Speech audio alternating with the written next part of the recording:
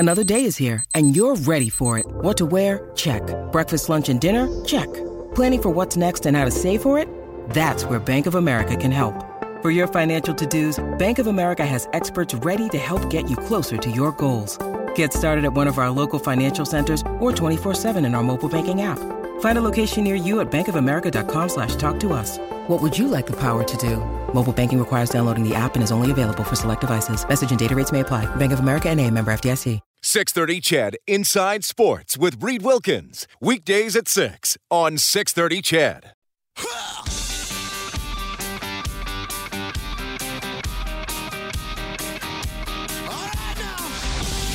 Edmonton's home for breaking news on your favorite teams. This is Inside Sports with Reed Wilkins on 630 CHED. Hour 2 of Inside Sports with yours truly, Dave Campbell, in for Reed Wilkins. Tonight, tomorrow, Thursday, Friday, we'll have Edmonton Elks football on 630 CHED. Elks looking for their first win streak of the season and to go three of their last four with wins. They're 2 of 3 with a win, thanks to their 32-31 win over the Montreal Alouettes last Thursday in Montreal. 5:30 is countdown to kickoff with Brendan Escott. Blake Dermott will be around, and Morley Scott, yours truly, will have the call of the action at 7 o'clock. All-star game, Alek Manoah, nice inning. Came in top of the or bottom of the second, and he fans all 3 batters. Well, actually, he faced 4, but he struck out 3. He actually plunked Jeff McNeil with a back foot slider. This was a hilarious exchange on the because they had Manoah mic'd up, and why not? He's such a character. But John Smoltz, who's doing the color on the Fox broadcast, Alek Manoah goes, "John, what do you want?" Smoltz, back foot slider down and away. Alek, you're sexy. Here we go. Plunk, hits batter. Alek Manoah. That was a front foot slider, my bad. But he was able to strike out Ronald Acuna. So nice outing for one Alek Manoah. Reminds me of back in the day when they mic'd the goalies during one of the All-Star games in the 90s and that stuff. And you had guys like Patrick Waugh and John Van Beesbrook trying to, talk to the people in the booth while they're trying to stop shots and everything. So. Yes, asking to be pulled early. Yeah, exactly. It's no fun for the goalie. I think I remember Patrick Waugh being like, "My hamstring, I need ice now." And then they just like, "Yeah, you're out." So there we go. So yes. I remember that well, for sure. The Scarborough Shooting Stars leading the Edmonton Stingers 47-36, beginning of the third quarter. That's in Canadian Elite Basketball action. The Stingers, they're in 4th in the league, and they have already clinched a playoff spot 2 nights earlier. They beat the Hamilton Honey Badgers, but if Scarborough wins, they'll leapfrog Edmonton for 5th spot. Riverhawks in action. They're in Kelowna tonight. They'll be back on Friday at Remax Field, and we'll hear from Managing Director, former Edmonton Oiler, 5-time Stanley Cup champion, and 2022 Alberta Sports Hall of Fame inductee, Dr. Randy Gregg. But let's keep the football talk. This man played 7 seasons in the Canadian Football League, including one here in Edmonton back in 2012. Mostly played with the Riders and with the Hamilton Tiger Cats, and currently is an analyst on CJME Radio for Riders pre- and post-game coverage, and works with my good friend Jamie Nye, who is nowhere to be found right now, by the way. He's on a lake somewhere, and there's probably no cell service. That's okay, because I have Belton Johnson on the show, who, by the way, if you follow Belton Johnson on social media, you will also learn cooking tips, because this man can cook. My gosh, can he cook. Belton, my friend, it's nice to talk to you again. It's been way too long. How you doing? I'm all right. How about yourself there, Dave? Hey, doing really, really well. Really, really well. I'll tell you, I think I just want a general comment from you, because, when the 2021 season ended, and it ended with a pretty good Grey Cup game with Winnipeg beating the Tiger Cats in overtime, but that was a tough season to get through. 2022 it's been lights out good, hasn't it not? Oh my God, this CFL season has been amazing.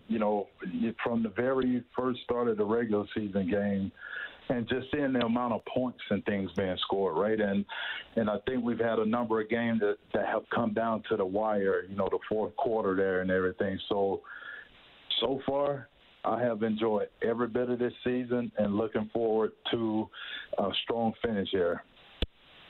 Is it as simple as saying, Belton, okay, the hash marks moving closer, that is a significant change, and I have seen some impact with that on the field. Is that the main driver, or is there something else at play here too? Well, I'm not sure if that's the main driver or anything. I really haven't noticed a huge difference or anything, to be honest with you. And I think the main driver is just, teams. I'm not sure how they're scoring so many points. Maybe it's even officiating sometimes where, I've seen where games just kind of run smoothly, right? Like just a little bit more smoother than they did last season. And just the speediness or just moving that block or moving the ball, getting it set and everything. I'm not sure what the answer is, Dave, but I'm going to tell you, it sure is exciting this season. We don't ask why, we just are happy with it. So I mean, you look at last week's game, and I'm in Montreal, and I see the Elks rally from 19 down and beat the Alouettes. Then the next night, we see Winnipeg beat Calgary 26-19, where Kamar Jordan had a terrible night. He thought he had a touchdown and ends up getting picked off in the end zone. Hamilton beats Ottawa. Finally, they get their first win. Poor Ottawa, that's tough. And then the team that you cover, game that was quite interesting, and we'll get into the guts of this soon, but Toronto with a 30-24 win over the Riders and touchdown Atlantic in a rare win East Division over the West Division. But let's start with the Riders. I mean, they're the team that has lost. I believe they have lost twice. They have the two losses to the East Division opponents. Do they not this year? That is correct. They lost to the Alouettes and they lost here to the Argos. So, interesting game. I know there's a lot of talk about Cody Fajardo's knee and that, he had a roughing the passer call. Well, it wasn't roughing the passer. It was a lot different than Garrett Marino a couple weeks ago. But a lot of people are talking about the one play there that where Sean Oakman was involved with, was it Logan Ferland, I believe, one of the guards of the Riders. They fall to the ground. And Oakman goes, oh, leg, quarterback, I will grab. But doesn't twist it. Cody does, though. Cody Fajardo does. And then comes out of that and, a little bit worse for wear. And I know Glenn Suter went off on it and said that was roughing the passer. You can't hit below the knee. And I'm like, well, it's one of those rules where you go, technically it's right. But should it be that way? Did Sean Oakman do anything wrong on that play, Belton? In my honest opinion, Sean Oakman, he did not do anything wrong on that play, Dave.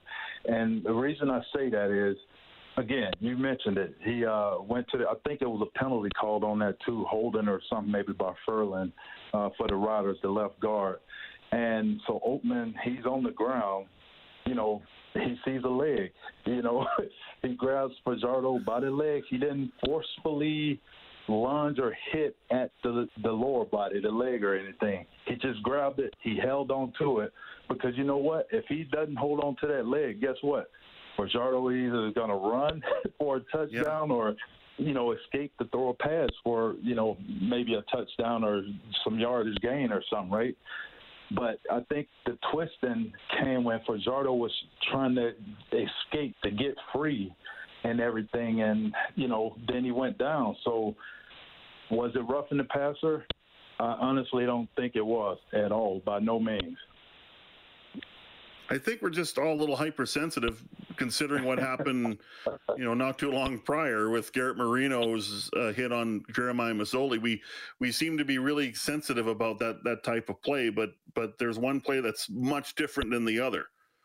It is, Dave, and I'll tell you, like Marino, it was, even if he was thrown into the quarterback by Boyd, the tackle there for the Red Blacks, I think he had enough time to flop, and by flop I mean just give himself up, right? Like just play dead or just go limp, right?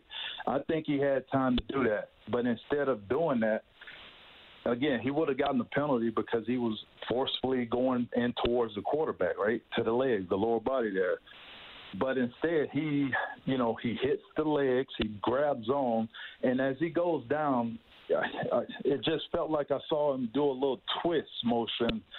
And I'm sitting there like, whoa, look like he's trying to hurt the guy or something, right? And then we know what all happened after that, right? You know, he comes off the field, beating the chest and everything, which I didn't think was cool at all. And, it's no place for that in football, right? It's one thing to play hard, getting out the guys playing on that edge, but I'm okay with guys playing to the edge, but do not cross that line. Yeah. Belton Johnson joining us, the former 7-year CFL offense and also current analyst for Riders coverage on CJME Radio in Regina, joining us here on the 630 CHED Inside Sports. I want to ask you about Fajardo on the knee, but I'm going to stay with the topic that we're on with Garrett Marino. And then let's add to Duke Williams swinging a helmet at Shaq Richardson. Now, I'll be fair to Duke, and I've covered Duke, and I like him a lot, but I know there's a short fuse there. We all know that. And we know that's kind of has been following him all throughout his career. But he swung a helmet at Shaq Richardson. I mean, that's a pretty serious offense here. And yet somehow he stays in the game. And then I hear Craig Dickinson today say, it might have been today or yesterday, well, I don't expect him to be suspended. And I'm like, okay, well, I'd be shocked out of my mind. But then again, we've seen worse not get suspended perhaps in this league. But, you made an interesting comment on one of your social media channels where you basically said, it just doesn't appear all of a sudden that Craig Dickinson has a handle on his football team. Can you just explain? Well, it's just the penalties and everything and what we call discipline. And you know what? Since Craig Dickinson has been with the Riders, the head coach, I think they've led in penalties, penalty yards and everything. So, a team that's disciplined, I just see them as, not getting a whole lot of penalties, right? And here the Riders again this year. Guess who leads in penalties and penalty yards? It's the Riders. and then you see the incident. What is it called? The conduct penalty, misconduct, right? How many of those penalties have the Riders gotten? I know Natai Rogers, the right tackle, he's gotten a couple. Moncrief, I believe he's gotten a couple that it's like, whoa, fellas, like you're hurting yourselves here. And it's always just that, that kind of, I call it the fatherly figure or something where, Coach Dickinson just like, it's okay, we'll be okay. And I always say things are okay when you're winning because everything gets swept under the rug. It's only when you lose, and I think you have to lose, more than one game, because I think if they come and win this week, everything will get swept under the rug, Dave. So I think if they, I'm just saying, I think if they were to lose, it's like you got to take it serious, and and that's what I mean by undisciplined. It's just, and again, you see what the Marino thing, you saw Duke speak about, he needs to stop that and stuff, and then Duke goes out and slams a helmet at Shaq Richardson. I thought he should have gotten ejected, not even played in the game after I saw what I saw. And yet he plays, and it's like, man, Coach Dickinson, like, you got to get a handle on this before, things spiral out of control here. Yeah, it's interesting, the penalty discussion, because, Chris Jones brings it up a lot about how we can't take penalties. We can't take penalties. Two things. We can't lose the turnover battle, and we can't take bad penalties. He harps on those two things the most. The debate about penalties was always talked about with Jason Moss was the head coach here for 4 seasons. But it's a different style of head coach than Craig Dickinson, who is mild-mannered and, like you say, fatherly. And, well, I would rather you don't do that. But at the same time, hey, it's okay. Where Jason Moss, fire, mad, intense, upset. And I guess it's the pattern of the team does follow the head coach, and that head coach can have any sort of demeanor. So it's, if you're fiery or kind of, warm and fuzzy, if you don't have a handle on it, it's going to be trouble. And it will be trouble, right? Because, in my opinion, when I played football, yes, back in the day, right? If you messed up, you got a penalty. There's some type of punishment involved with penalties. Yeah. So, and I just don't see that with the team here. And again, winning has a whole lot of stuff, man. And when you're winning, again, it's just swept under the rug. And you know what? The penalties haven't really hurt them as far as wins and everything, right? Even the loss, I think the Argos had more penalty yards. The Riders, they still were in the game there, in the fourth quarter, 3 minutes, under 3. They were still in that game. So the penalties didn't really hurt them. But I do think if you, keep taking those penalties at some point, other teams, they watch the film. They know who's getting those penalties. Maybe we could get under that guy's skin, the Ty Rogers. I'm going to talk smack to him. Maybe I could get a cheap penalty or, Moncrief or even Duke right now, considering what happened to Shaq. And, I think Ryan Dinwiddie even were allegations of spitting on Shaq Richardson. That's what started that. Well, I think last year, didn't Sean Lemon speak about Duke spitting on him, in the game there, playoffs? And so to me, where there's smoke, there's got to be a fire somewhere, man. Yeah, no, that's a good point. Okay, one more on Cody Fajardo here. So he comes out of that incident with Oakman and looks a little hobbled. He finishes the game, and honestly, from my vantage point, didn't look overly hobbled by it. Looked like he was able to step into throws, and he was trying to run down Wynton McManus. For that trying to stop that pick six, which ultimately turned the game in the Argos' favor. And then after the game, he's asked about the knee, and he's very forthcoming about how majorly messed up it is. And I was a little surprised by that. And Cody is someone that, you don't have to hit him with truth serum. He'll just tell you how he feels at the time. But I don't know if he's going to play. I've heard 50-50, that sort of thing. But first of all, Cody's status, if you know what it is for this weekend against the Argos, and now they got the COVID thing kind of hanging over him, but we haven't heard anything more about whether they were able to practice tomorrow or not. But how banged up, as far as you're concerned, is Cody Fajardo? And just Cody Fajardo in general, can you speak about his brutal honesty about how he's feeling, especially when things are not going well? And I'm gonna tell you, I'm like you, right? I saw Fajardo. Yes, he goes down. You see him grabbing his leg, hopping and jumping around. But then the next play comes, boom, he busts out the pocket. He makes a sharp cut here, a sharp cut there. And in my head, I'm like, oh, he's fine, because I don't think a guy can make sharp cuts the way I've seen him do. Even like you said, him hustling down there to, stop McManus or attempt to stop them, right, when he threw that interception. And, just the wear and tear, the pounding of a knee, like I just don't see it. I've hurt my knee in the past, and, if Belton ran, it was a little hop or something, so I knew I wasn't okay. So, but again, I don't see that. I don't see that limp. Yes, I see, when he goes down at that point in time that it's hurting and everything. But when he gets back up and keeps going, I think he's fine. But I know a lot of people around here, they're, thinking, save him. And I'm thinking in my head, like, he's your best option, right? That's a key position, quarterback. So my thoughts are, if he is banged up or anything, maybe spell him a little bit, right? Maybe get some packages for Mason Fine, the backup quarterback. Or, you know what, on those quarterback sneaks, get them out of there. Don't let them do that, because you know what?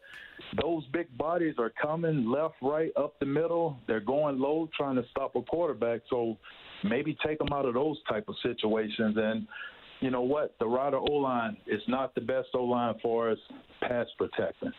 But maybe, have those 3 to 5 second plays where he could get the ball out real quick to the playmakers, and the Riders have to just run the ball, because they've done it pretty darn well so far this season. Yeah, they sure have. There's no problem with the run game at all. Belton, thanks so much for this, man. It's good to talk to you again, my friend. We'll have to do this again soon, okay? Take care. Have a good one there, Dave. Belton Johnson, former CFL offensive lineman for 7 seasons, including 1 season here in Edmonton, and current analyst for the Riders coverage on CJME Radio in Regina.